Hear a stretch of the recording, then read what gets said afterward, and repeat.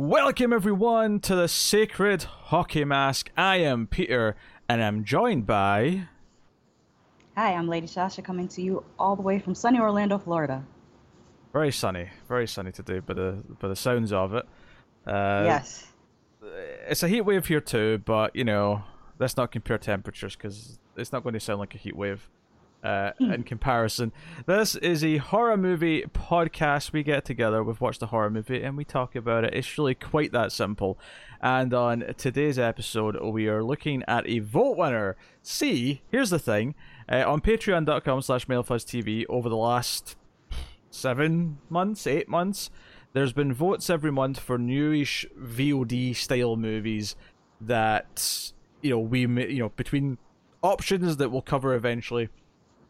Originally for Screams, but these vote winners have been piling up, and Tim's not coming back for a while. We started this show, so those Echoes by Morning votes, rather, I should say, are going to be done on this show, and this is the first of that list. So this is Sleepless Beauty. This won the vote back in, I say November? This is when this one won the vote. So we're just doing them in order, and we'll be kind of dipping back in and out of this list as we're going, and in between other new movies. So this is called Sleepless Beauty, and it is a Russian film. It's a bit of an oddball pick. The thing that sticks out to me when I look at this IMDb page is that only 290 people have rated this on IMDb. So we're doing a deep cut today, which says to me that we might actually turn more people onto the movie than the movie's fans will come finding this, because there doesn't seem to be that many of them comparatively. Yeah, I hadn't heard of the movie until you told me about it. I just found it because I was just looking for what's coming out this month on VOD, what's going straight from the horror world, and this had a cool poster and had an interesting title. I looked at the trailer and went, that seems interesting. I'll put it in the vote, not knowing if it would win, but it did. Clearly the patrons thought it looked the most interesting out of that batch as well. So yeah, we'll start spoiler free as we always do, and I will give you a warning before we do go into spoilers. The basic premise of this is that a young woman named Mila is kidnapped and effectively conditioned and tortured in isolation for a period of time. And that's really all I can say without getting into spoilers. But that is the basic gist of it. And there's a lot of stylistic things to talk about. We could do that in spoiler free, and then we can obviously get more in depth with the plot and things. But I guess before I ramble on any further, I'll let Shasha jump in here when I ask her the simple question: how did you feel about Sleepless Beauty? When I first read the description, I wasn't too excited about it because that's not my favorite genre of movie, but I like the way they approach this, and I found it enjoyable. Were you worried it was going to be like torture porn? Yeah, I thought that I would be bored and that it would be kind of a theme that's been revisited so many times over the past 10 years that I thought it was going to be stale, but they actually made it feel new again. Yeah, I think the big thing that jumps out for it is its sense of style. It does this thing where whoever's doing this to her, it always comes back to it's being broadcast to some secret chat room who are watching like a live stream of these events.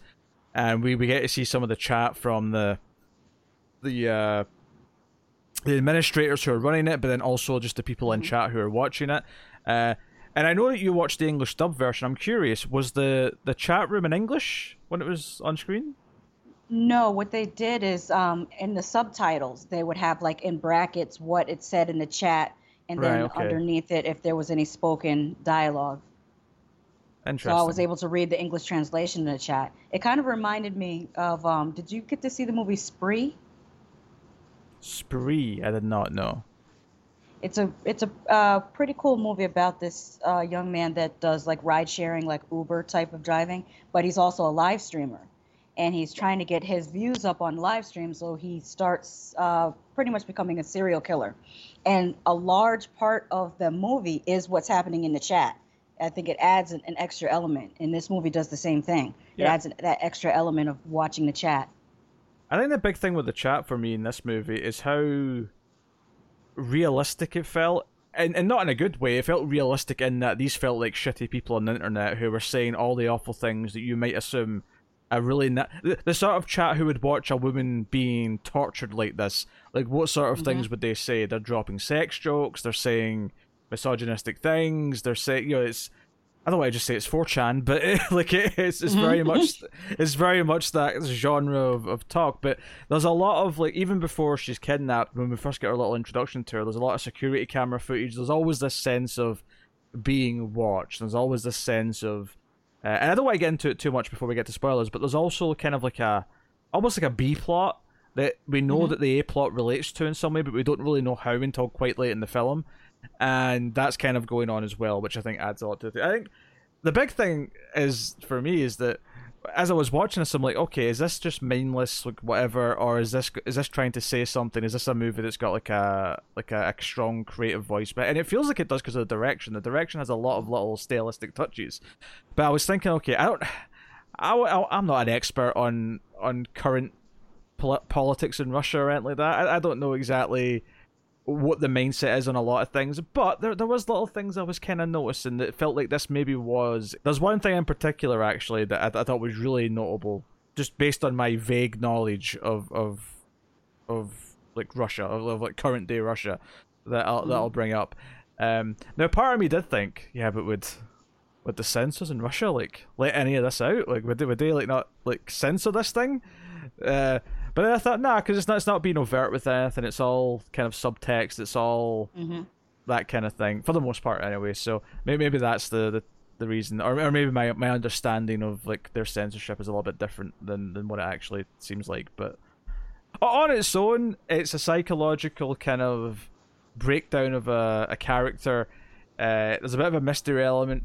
I would say I liked it, mainly for the direction and for the mood that it was kind of giving me. For the duration, because of the security camera style, because of the watchers. It's not perfect. There's definitely some rough edges, and there's definitely some things that maybe could have went a bit further with, and it's just in its ideas and its concept. It kind of ends. Like, I kind of got what the ending was going to be about 5 minutes before it happened, and I thought, oh wait, there's nothing else. It's just exactly what I thought 5 minutes ago. I kind of thought I was expecting like another element to it, but yeah. Speaking of cameras, I actually really like that style of them intercutting the surveillance footage or CCTV footage with some found footage style. I don't know whether you would call it found footage, like this new style of filmmaking where it looks like it's coming from the viewpoint of someone watching the laptop. I don't know whether we would still call that found footage, or what would we call that? Yeah, it is. It's like a subgenre of found footage. It's the screen capture found footage is what it is. Yeah. No, I agree. I think that added a lot to the movie. And even some of the regular cinematography I thought was kind of evoking. Like, there's a shot in her apartment building when she's coming up the stairs, or going down the stairs, whatever it was. But the camera's kind of looking down the stairwell, and it's not an angle. It's not. I mean, the angle's not what any security camera would ever be. But the way it just held on this static shot as we see her coming up the various flights of stairs made it feel like a voyeuristic kind of vantage point, rather than a traditional just, oh, here's a shot of her coming up the stairs. Like, it was trying, because there's two ways you can make people feel watch. You can do the POV thing where it's like, it feels like you're sneaking up behind someone, and it's like, the camera's going up behind someone's back and they're looking over their shoulder, and you're like, oh, you feel like you're the creepy stalker who's chasing someone. But then you have this more kind of like omnipotent kind of like, no, like anyone is watching because this is like a bird's eye view, or this is a security camera view, and you have that kind of almost colder presence because it's more like everything's the threat instead of just the one thing that's following you. And they're both valid for different reasons and different purposes, but that's what this movie does. It does a lot of that. And I thought it was well handled. And I think the timing was good because it made having a variety of different types of filming styles makes the movie less likely to become boring. Like, if they had just kept it just screen capture the whole way through, I think it probably might have teetered on losing my interest. But because they knew just when to show some CCTV footage and just when to show some cinematic footage, it kept it fresh. Yeah, I think if you're going to do that, like Unfriended, or Searching, or those movies, you have to write the entire thing with the gimmick in mind of that. This entire thing is, and Mm-hmm. Unfriended had a little tricks to use the like, you know, the main character who's using the laptop, like whatever they're searching on Google was telling you more about the story. It was like a new way of telling a story because we were getting to see what they were typing, and we understood it because we've all used those search engines, we've all used those programs. There was like a And, like I get why like an 80-year-old probably wouldn't get that movie, but for anyone who's young enough who would knows all these programs, there's like a connection to it. You understand all of it in this base level that kind of works. Searching did an excellent job of that, especially going back and showing how the computer looked in the 90s or early 2000s and then coming up to the present day. I think Searching did a really great job with that. Honestly, that's the biggest. I mean, there's a few contrivances in that movie, but the biggest plot hole is that laptop lasted all the way from the Yeah. 90s up until This is 2018 or true. whatever it was. I call shenanigans. I want to know how many people have got Windows 10 installed in the same computer they had Windows 95 installed in back in the 90s. I would love to know. I bet it's a very, very small amount. But yeah, no, you're right. You're right. I think because they knew they were shooting like a normal movie for, I'd say, the majority of the screen time, they didn't, like if they just told this story exactly the same way they did, but it was all from the perspective of that laptop, and it was all from the perspective of the few security cameras that were in the captive space, it would have been dull as shit. It would have been so dull because it would just be that. And the constant chat would have probably gotten irritating. But because it just goes to it here or there when something's going on where we need to see the reactions, it's actually a really good device because if you didn't have that chat, if you didn't have the voyeuristic element of it, if you just had her and the one man who's wearing a mask who's doing all this to her, like, you would lose a lot of the personality that this film has. It would just be like this guy putting her through hell. With very little context. At least this way we get to see some of the people in the chat like theorizing. Like, I mean, they're clearly shitty people because they're here, and they're clearly shitty people because of what else we know they want the people running this to do. But they don't actually know the purpose of this, so them questioning that and trying to theorize that kind of gives us like an uneasy tether, like a tether we don't like because we don't like these people because they're clearly awful. But bizarrely, they're the closest thing that we have is a conduit for the audience because they're the ones who are watching just like us and going, "Oh, what's going on here? What's happening? What's the purpose of this?" I also like the inclusion of skeptics because there were a few times in the chat where someone would say, "Oh, this is fake. This is clearly fake. This isn't really happening." And I think just back in the visuals, I think this just had a better look to it. So many VOD movies just have this really bland look. I felt like this still looked like a movie, when it was just in this, because a lot of it's in one room. Like, a lot of it is in this one kind of crappy room. Which is very Saw-like almost, because it's this kind of like... Yeah. It's not quite a bathroom, but there's tiles and there's... Yeah. I was going to mention the coloring choices in that room kind of reminded me of Saw, because when she was in that room, it kind of had a greenish blue. I don't know whether they used an overlay or whether they just lit the room that way, but that reminded me of Saw, and the tiles on the wall. I think one of the people in the chat even referenced Saw. I think one of them even say, "Is this like Saw?" I think that's one of the at least in the subtitled version that I watched. That's what it said. One of them said, and there was a couple of references like that. So it was definitely painting it in a sort of contemporary world where they were making pop culture references as opposed to, because the feeling this kind of gives me sometimes is that it kind of feels like it's on its own little bubble where it doesn't really feel like it exists in our world, but this clearly did. But there is other elements of the movie that feel like it doesn't, because Mila is the only character in this whole movie who has a name.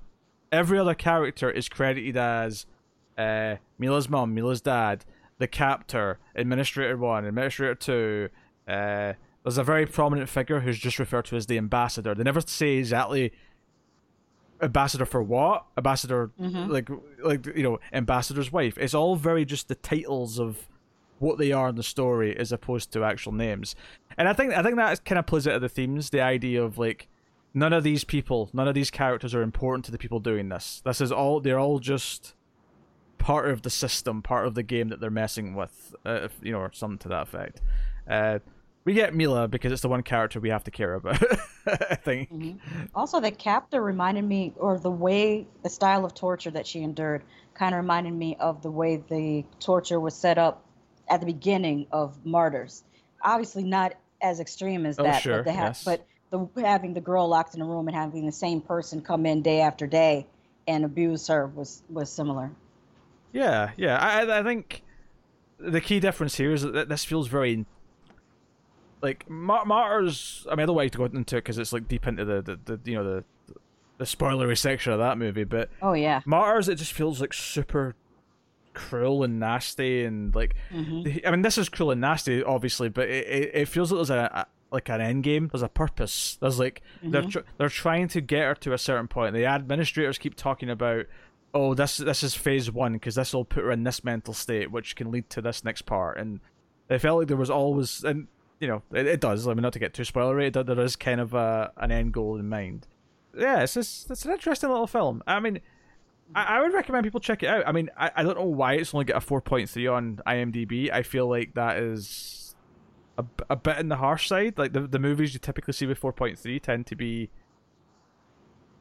I definitely will rate this higher than that. Yeah, worse than this. Much worse than this, I would say.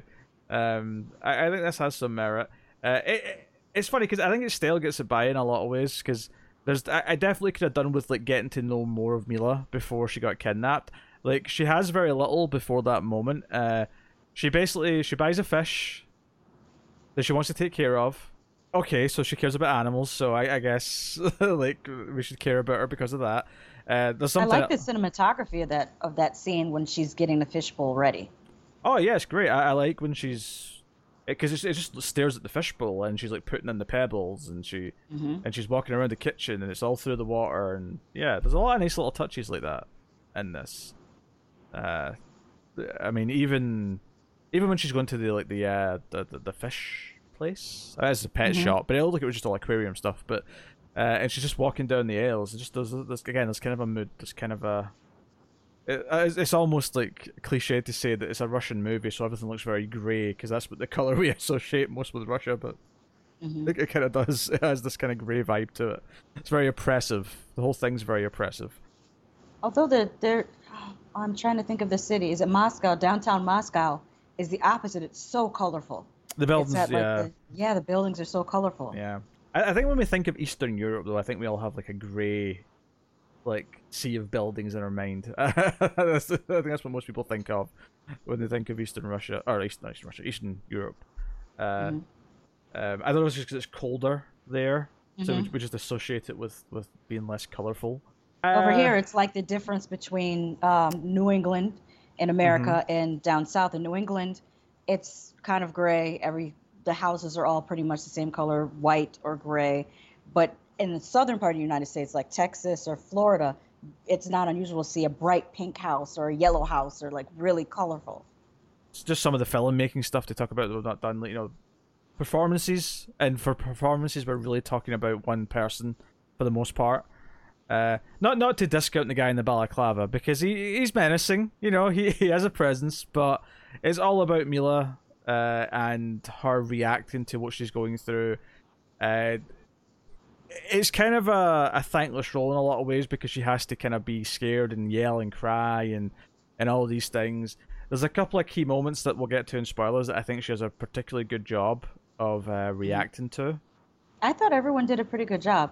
I especially liked the performance of the captor, because he had to do a lot of physical acting with no dialogue. Yeah, not for sure. I mean, the only other characters we really have is we have Mila's parents, who we see briefly. We have like an investigator who's looking for her because she's went missing. He might be the weakest element of the movie, like on his own. He's just kind of dull. And his scenes are there to lead to other things, but his scenes on his own and the investigation itself is kind of fruitless. This is one of these things where it's a really tone heavy, mood heavy film that's got a kind of a simple idea that it wants to get to by the end, and a lot of the other elements are all a bit simple as a result of that, which I think is both good and bad depending on the example. Because for some of them, it's like, okay, you're actually making the idea more potent because you're not overcomplicating it. But then for other things, like getting to know Mila, it'd be maybe better to actually know her a lot better, or maybe care about her in a way that's like this. Or maybe that's the point, though, is that we're a lot like the people in that chat room, and that they don't know who she is, so we shouldn't know that much about her either. We get the bare minimum so we care a little bit about her, so she seems more like a human being. Yeah, I agree with that. I'm trying to think of something to add, but you pretty much put it perfectly. Oh, well, thank you. Well, in that case, we'll go into the spoilers. We'll say spoilers for Sleepless Beauty. Yeah, so she's kidnapped, but that's not the first thing we see. The first thing we see is the ambassador, who almost gets killed. There's an attempted assassination, and the funny thing about this movie is that it doesn't really tell us what his political side is. We have no idea if he is right, if he is left. We have no idea what his policies are. We have no idea what his goals are, and we have no idea what side the evil people behind this chat room and what's going on, who are behind this attempted assassination. Like, we don't know what side they represent. We have no idea. It's very open for interpretation in a lot of ways. Yeah, that's a good choice because the audience can view it either way.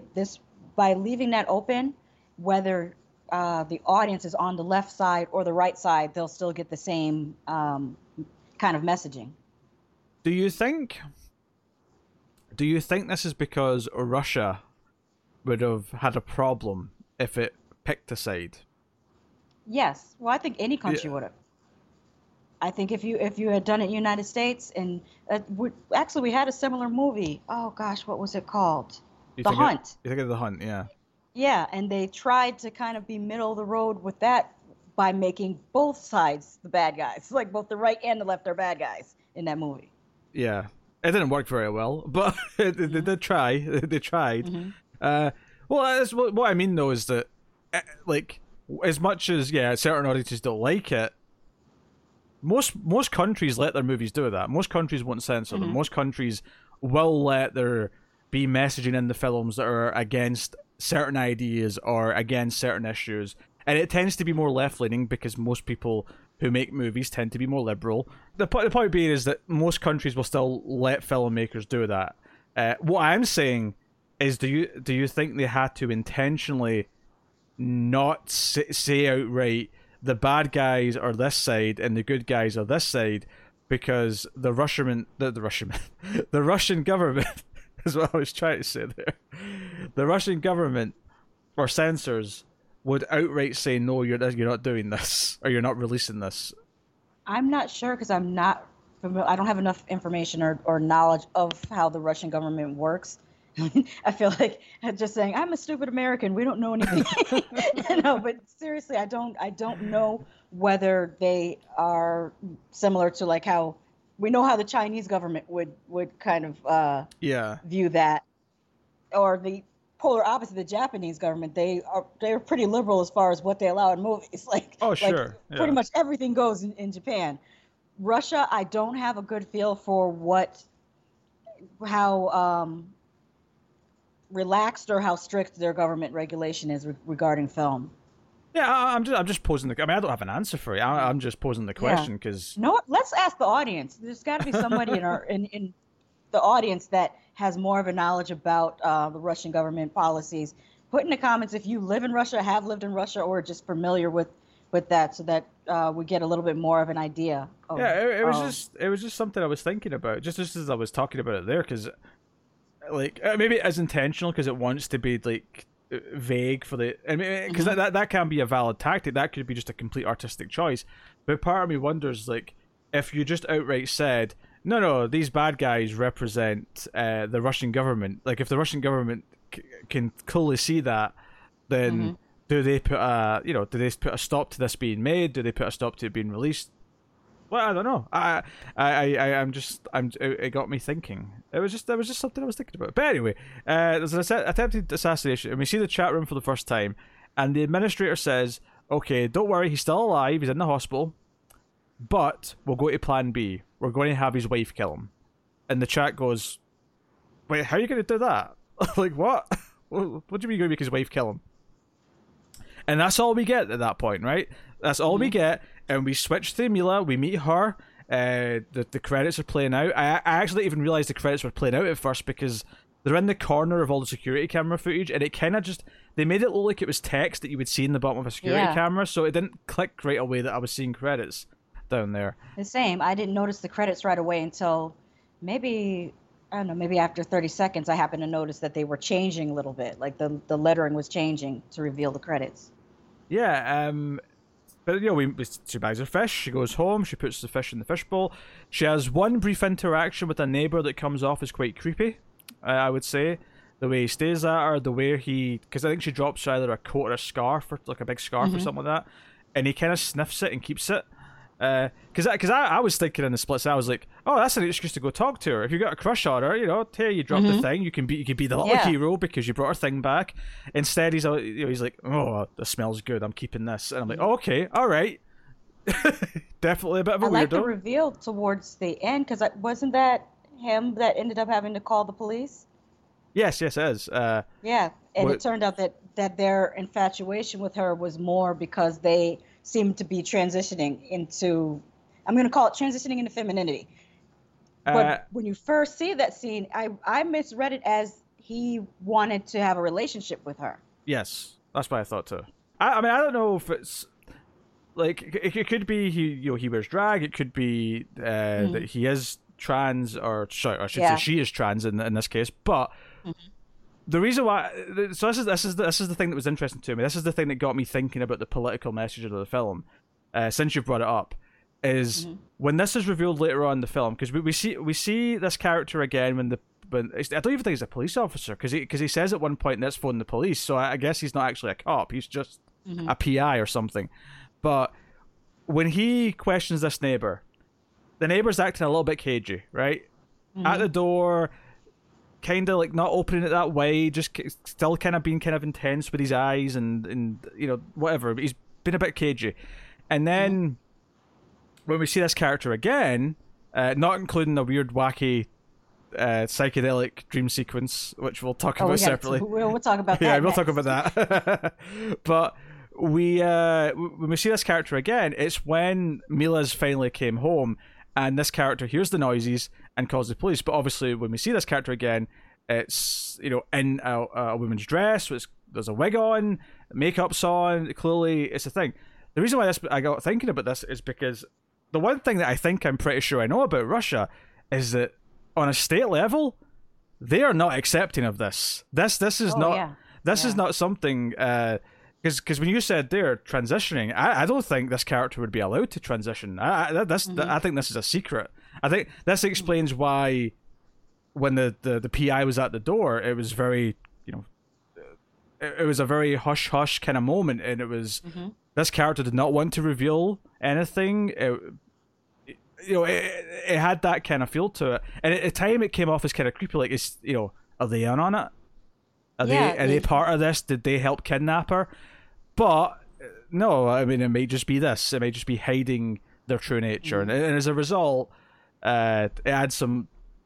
The idea that this character is actually the one who ultimately called the police and got help is a very interesting spin, which would not be what I would have called the first time we met this character at the start of the film. Oh yeah, definitely. I think they set them up to be like a red herring, basically. Yeah. So, but to get back to Mila, because she gets kidnapped right after she puts her fish in the bowl, right? She has a tranquil moment of peace, looking at her fish in the bowl, and don't think it's escaped me the mirroring of the fish in the bowl and then her being held captive in this one room is very intentionally a parallel, right? I ain't missing that, right? But she gets kidnapped, she gets taken to this room, and she's told the rules over the speaker. She's not allowed to sleep at all. If she tries to sleep, she'll be interrupted. She has free time between like noon and 8 p.m. Between 8 p.m. and whatever time it was, it's VR time. She gets a VR headset put on, and she has to it's basically the modern equivalent of Clockwork Orange style, right? Yeah. It's just that with a VR headset instead of like having to peel the lids back and make them watch something. It's the high tech but much less visual version of that. Effectively, right? And then, but also there's like a few hours in the morning where she has a daily task, or her morning activity, or whatever the phrasing was, which tends to be when Balaclava Man comes in and does something absolutely horrible to her, or makes her do something horrible. So on both a physical and a mental level, because the task that she was given with the keys, trying to find the right key, and she thought that she had to find the right key in order to get to the food. And then it's revealed later that she was supposed to be finding the key to the door for her to escape. On a psychological level, that is like really, really torturous. Yeah, no, I mean, she's explained that a bit more. The character comes in with a box with like plates of food, like 3 plates of food, and this is on like day 4 or 5. Like, she's been here for days without food. She is starving at this point. The voice says you've got 60 seconds to find the key, because he drops like a key chain, like with like, I don't know, 20 keys on it or something, whatever it is. And she rushes over and she's like looking to the keys, and she gets it to the right key for this padlock on this box at maybe the 40 seconds left mark. And she opens it up and she starts wolfing the food down, and she actually manages to eat all 3 plates of food in 40 seconds. Like, she is ravenous and she is taking the chance for food. And then at the end, the voice says, "You failed. You never found a key for the door." And then she turns around and looks at the padlock on the door and realizes that they were giving her a chance to escape. This was like a test to see if she had been reduced to the point where she was so hungry that she wouldn't even think about anything else. And this is just cruel. It's this test of like where her mind's at. Because this is one of the times in the movie where it cuts back to the chat. It's like, see, her mental state is ready for phase 2 or 3 or whatever number we're at this point. This is the thing. So many things happen to her over the course of about an hour in this movie that it's really hard to remember the order of a lot of them. One of the first things that happens to her is that she's told, the voice basically says to her over the speaker that she had an abortion and that she was awful for doing so, and how would you feel if your mother had an abortion? Maybe she should have. Says some foul things to her, which again made it feel very political to me. It felt like this is probably a very debated topic. Not that it's not debated in a lot of places, but perhaps more aggressively in Russia. She actually dig through what looks like just random bits of like dead animals and meat and whatever, and she finds this doll, right? So to go back to the ironic thing where the key for the door was on that keychain, but she used her time to get to the food instead, not knowing that it was for the door. Similar thing to this is that after almost everything else happens to her before the sort of the end game of all this stuff, is that she hears a noise, and it's the doll, the baby doll, and there's a phone inside it, and she could have called for help like on day 1, but the only reason why she even knew it was there is because the battery was dying, and it's the little beep that it was making, because this is like 6-7 days in, and clearly because it's not been used, it's lasted a while without it dying. But the little beep she's hearing, I can only assume is the sound that it's saying, "Hey, plug me in, I'm out of battery." And that's how she finds it. And it's this. So she actually calls whatever Russia's number is for the emergency services. She gets through. She's like, I've been kidnapped. This is my name, but she can't tell him anything else. It gets cut off because the phone just dies, and that's it. And then, like she just cries because again, this chance was here the whole time. This method of escape was here the whole time. It's just like they're just breaking her down. I know you want to talk about the rats, though. Why don't you explain what happens with the rats? Well, there's this point where they bring this coffin into the room, and they force her into the coffin, and there's a little window at the top of the coffin that they put, I can't remember whether it was 2 or 3 rats in with her. And they explain to her that eventually these rats are going to get hungry, and they're either going to start chewing on you, or you have to do something to prevent that. And I'm not sure about the passage of time, whether she was in that box for days or hours. I'm going to guess it was days, because everything they do to her is so torturous. And when they finally let her out of the box, she's covered in blood, and you can see that she has had to resort to killing the rats before they started nibbling on her. Yes. She looks like a vampire when the box is opened again the next day, because she's got blood all down her, and there's like dead rats next to her. You think she'd still be hungry enough to have a munch, like, and maybe eat more of the rats. I don't know, but at this point she's basically a zombie. At this point, he sits her up in the chair. She's barely moving. She's kind of almost just placid. She's not fighting back anymore. She can't even cry anymore, except maybe a slow tear rolling down her cheek. Like, she's been broken down the whole time, and there's been like hints of maybe the imagery she sees in the VR headsets, but it's kind of like what we eventually see when they take her away for the medical procedure. Where they do something to her brain. We don't really quite know what it is at first, but as this operation's happening, we get this trippy, I call it a dream sequence. Effectively, it's kind of like French art meets H.R. Giger. And if you don't know who H.R. Giger is, he's the artist, the concept artist who designed all of the stuff in the original Alien, and was notorious for putting very phallic imagery into all of that art.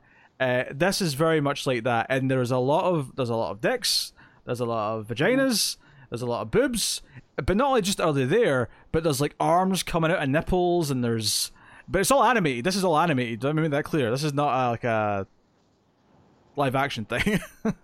When you said French, it kind of reminded me of have you ever seen this science fiction cartoon called Savage Planet?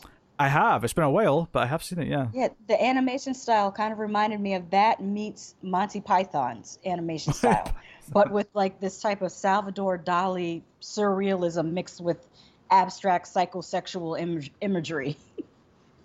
Yeah, it's super sexual, and part of me is thinking, okay, did they target her because she had an abortion because they disagree with that action?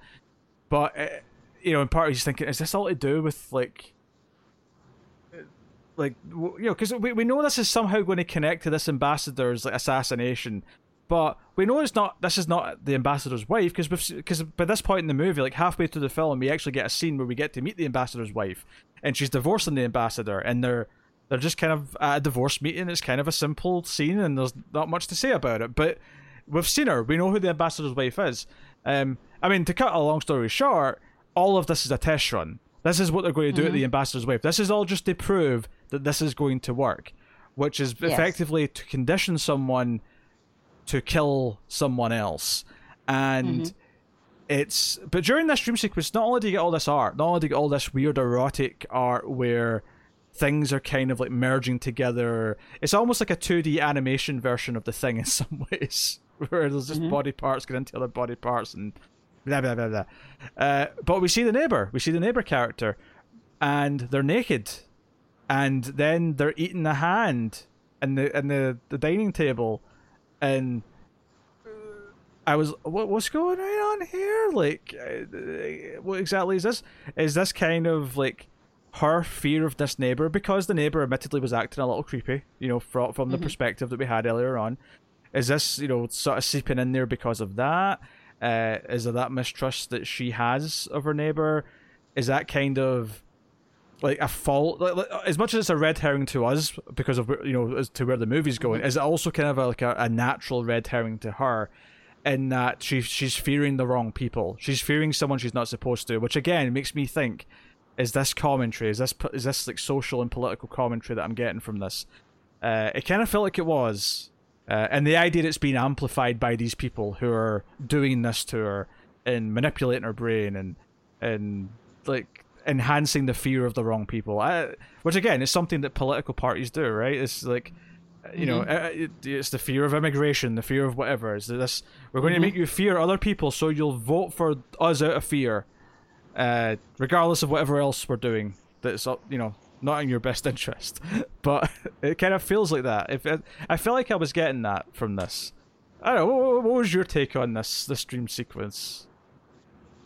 I kind of liked it. It added something to the movie for me that I didn't expect. Like, I completely did not expect to see that when they revealed what she was looking at in her viewfinder. Also, it made you think of like what type of subliminals were wrapped in those images to get her mind to warp the way it did. Yeah, because we get a sense that we see some of these weird faces in the subliminal or it's not even, is it subliminal when it's the VR headset strapped to her head and just beaming this shit at her constantly? Yeah. But like, we get a quick sense of that. But it is such a different, like, the movie has a vibe up until this point, but this is where it feels like it's going mad science, and it feels psychedelic in a way that it didn't before. In a way that just gave it this extra bit of spark. I would agree that it kind of added something at that point where I was still into the movie and I was kind of like gamed for whatever it was doing at this point. But it was kind of like, oh, this is something interesting to add in, get into Act 3. This is something to sort of shake things up a little bit and give it this extra, even if it's not like an extra layer from a narrative point of view, although I'd argue, given everything I just said about what I think some of these things in the dream mean, it does give it a stylistic extra element, an extra stylistic layer. So we go into that, and then she wakes up and they let her go. They open the door and she just walks out, and then two creepy old ladies show up wearing the identical jackets to each other and hats, and they drive her home. I don't know if this is standard protocol in certain places, but the PI that her dad hired, who, you know, they went to her apartment at one point and looked into her computer and stuff. They put up a camera so they could see if she comes back, and I'm like, is that standard? That feels extremely illegal to me, but Yeah. you know, whatever. Different cultures. I won't I won't make any rash judgments, but felt a bit dodgy. So she goes home, and she could barely speak or anything at first. And she gets home, she goes into she eventually breaks down crying. She goes into the bath. It's a whole like, she's been through hell, she's been through torture, she's gotten home, and she feels truly alone still. And her dad comes over, right? You know, her dad's actually at the morgue, like, identifying a body because it might be her, and it's not. And it's like, oh, he gets a message, and it's like, oh, like, clearly there's been like the camera's picked up that someone's there, so he's gotten a message to go and check out the apartment, and he goes. But when he walks in, she's like terrified, and she's hiding behind the wall, and she was in the bath, so she's completely naked at this point. Which, to the movie's credit, never felt gratuitous. It never felt like it was eye candy or anything like that. It always felt kind of just vulnerable, and it also never like tried to show you too much. Like, it was always she was always kind of hunched or in shadows or whatever. Yeah, it was definitely done to show the effect that it's had on her psyche, and that she's just been so brutalized and beaten down that just to be able to clean herself was like anyone would want to do that immediately when you get back home. So that's the way I took it. I didn't take anything sexual from it at all. So I agree. They did a good job with that. Well, I think the other thing it adds to it is just what she's about to do, which is stab her father to death. I think when you see because you don't see the security camera footage in the scene, you just sort of see, like, you know, artistic kind of angles and like just like implications of what she's doing with the knife. You don't really see too much of the impact. But like a couple of scenes later, you see the PI watching the footage, and we get to just kind of see it in this stark, you know, it's actually a really good example of like showing it kind of from her perspective in a way in the scene itself, and then showing it in the style of the security camera, which has been a big like recurring theme of the movie, is what do these things look like when they're just from this angle, where you're not like, one is personal, one is like part of the story, one is part of like being there with the character, and the other one's this more, no, I am separate from the character, I am watching from above because I am above them, or I'm not in their world. I am a god to their story because I am outside of it, kind of thing. But what I was going to say though is that her being completely naked as she's stabbing her father very violently and viscerally just made it even look more like, I don't know, psychotic, more deranged, more like, oh my god, what have they done to this woman? Because she is completely broken. But that is not to forget the other cool visual of this scene, because this might be my favourite scene in the movie. Between how deranged she looks stabbing her dad, how sad that is in general, but what she sees when she looks at him, like that morphing, like, demonic kind of face, it's like the animations kind of melding with his face, like, that's super dark. In fact, we actually skipped over a scene because after the conditioner, they test it first. They put a random guy with a mask on in front of her. Yeah, and I think the mask was of her father's face. Yeah, it was. It? Yeah, that was the test. Yeah, they put a guy with a mask that looks like her father in front of her, and she kills him with a mallet, which Because one of the first things they do actually earlier on in the film is they bring in a random girl, and the guy with the balaclava kills the girl in front of her.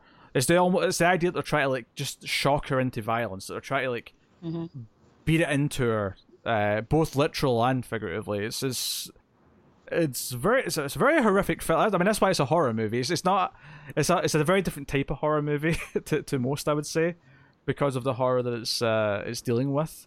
But this woman's life has been taken from her. Like, she's still alive at the end, technically, but she brutally murders her father, and it ends up in a hospital. In fact, one of the things I didn't like about the ending, actually, is that the hospital she goes to is, like, the furthest thing from looking like a real, like, psychiatric hospital that I ever... It's such a movie thing. Like I've seen this in other movies, like, from the 90s and 80s, where, a psychiatric hospital will look like a rundown building, and it won't be like a proper facility. And I'm like, no, it's such a movie cliche to have a psychiatric hospital look like this.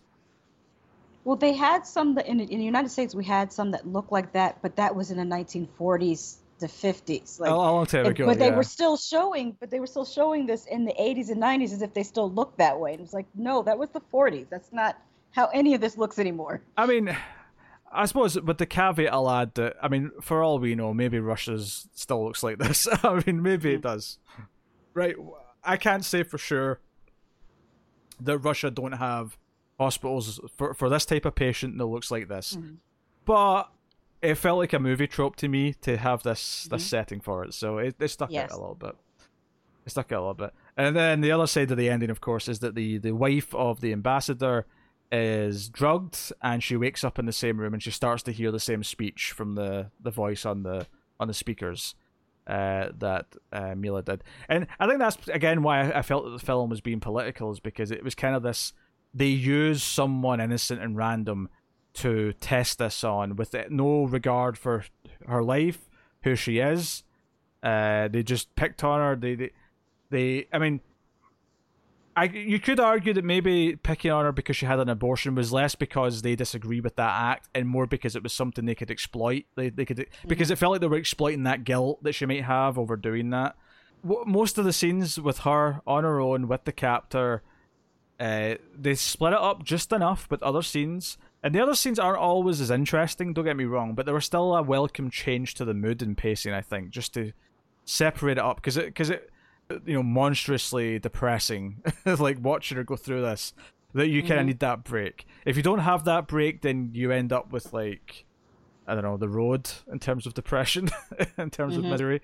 Oddly, I didn't feel depressed watching this, which I don't know what that says about me. I guess,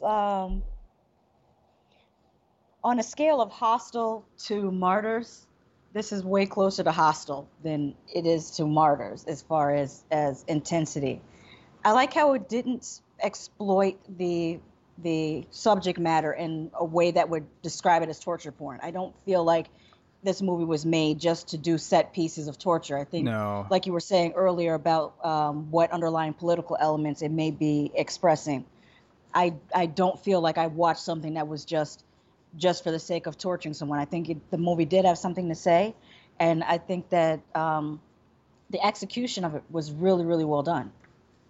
Yeah, and I would also add on to that most of what happens to her isn't actually gory or anything like that. Torture porn not at all. Tends to be, physical body stuff. And other than, starving or whatever, like, none of this was that at all. It was more, let's put her in a box with a couple of rats, or let's make her watch someone else die. It was mostly psychological, physical as well, in the sense that they're depriving her of certain things, but not in the sense that they're sawing off like kneecaps and like sanding down parts and whatever else, or pouring acid on her or anything like that. It was nothing like that, and I think that helped from ever crossing a line into where it was just trying to shock us. It felt like there was always a purpose behind everything the villains were doing in the movie. And I think also by putting us in the chat room effectively with the other chat members who are there and into this. Now, they do point out that some of the chat members leave over the course of the film, the idea being that they're probably not okay with what they're seeing, that this is going too far. even though they were clearly okay with someone being assassinated earlier on in the film.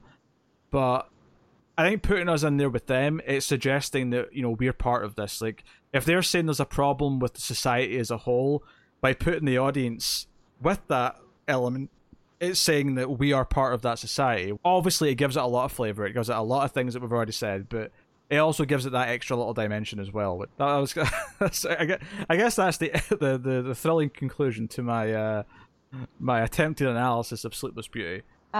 While I did compare it to a lot of other films during the course of our discussion, I do have to say that this was very much its own thing. Yeah.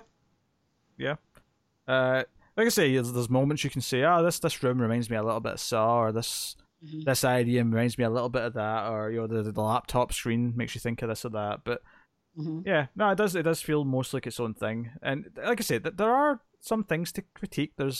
I think we could have gotten to know the main character a little bit more. You know, maybe explore, you know, they raised the whole thing, because when they brought up the abortion thing, and we have her like sort of like find a doll, and she even holds it at one point for comfort in a weird way. Like, I almost felt like it was going to have more to say about that, and maybe like getting a little bit more about how she actually did feel about that abortion in the first place. You know, whether that be via flashback or maybe via her parents talking about it in a separate, if they even knew, they might not have, but you know, like maybe explore that a little bit more. There was definitely some avenues where I felt like, oh, you can make me care even more, and you're kind of choosing to stay far back, and maybe the point of that is to make me feel a bit more like I'm a third, you know, like I'm like, you know, it's a bird's eye, or I'm a fly in the wall, I'm a POV. I'm not meant to be too connected beyond the basic principles, but it could have went a little bit further with that. I mean, is there anything you want to like critique? Is there anything that you know felt could have been better? No, I really liked how they did the movie. I'm with you on maybe adding another 5 or 10 minutes of character development at the beginning of the movie into who Mila was, just to make the audience care about her a little bit more. So yeah, I agree with you on that. Other than that, I don't have a lot of criticism, because I really felt that they executed this movie very, very well. This is a weird question, but what's your favorite torture? It's going to be the key, because it's just a mind that she's so hungry, and she's thinking, oh, I got to get the key so I can eat, and then to find out afterwards that she could have gotten out by the door. Oh my God! I think I probably would have tried to attack that guy the next time he came in. That would have broken me. Here's a question. Do you think if she had figured it out, got the key, opened the door, and got out the door, would they have just let her run and that'd be it? Like, would they have let her go? They probably had a contingency plan. Probably another torture just outside the door. Yeah, I mean, you're probably right. That's probably the truth of it. Not a bad little movie, and it's a short one as well. It's like 85 minutes. It's not like a big time sink or anything like that. It's got some mood. It's got some vibes. It feels like it has something to say. And it's free to watch on Tubi. You don't have to pay to see it if you have the Tubi app. It's on Tubi, yeah. Although you said it was only dubbed on Tubi, right? Yeah, they didn't have. I didn't see a Russian language version. I only saw English dub. So sometimes they have both. Like for Train to Busan, they had both. They have the original Korean language, and they have a dubbed version. It's worth pointing out though, because I know like a lot of people won't watch the dubbed version. They'll want the subtitled one. Me being one of those people, pretty much. With the exception of maybe like some cheesy old Godzilla movies, maybe I'll throw them on with the dub. But for the most part, I want the original language subtitles. No, it's good that it's there. You know, it's easy to access for people who want to check it out. Would you like to rate it then? I suppose. I guess we're at that point. Yeah, I would give it a 6 out of 10.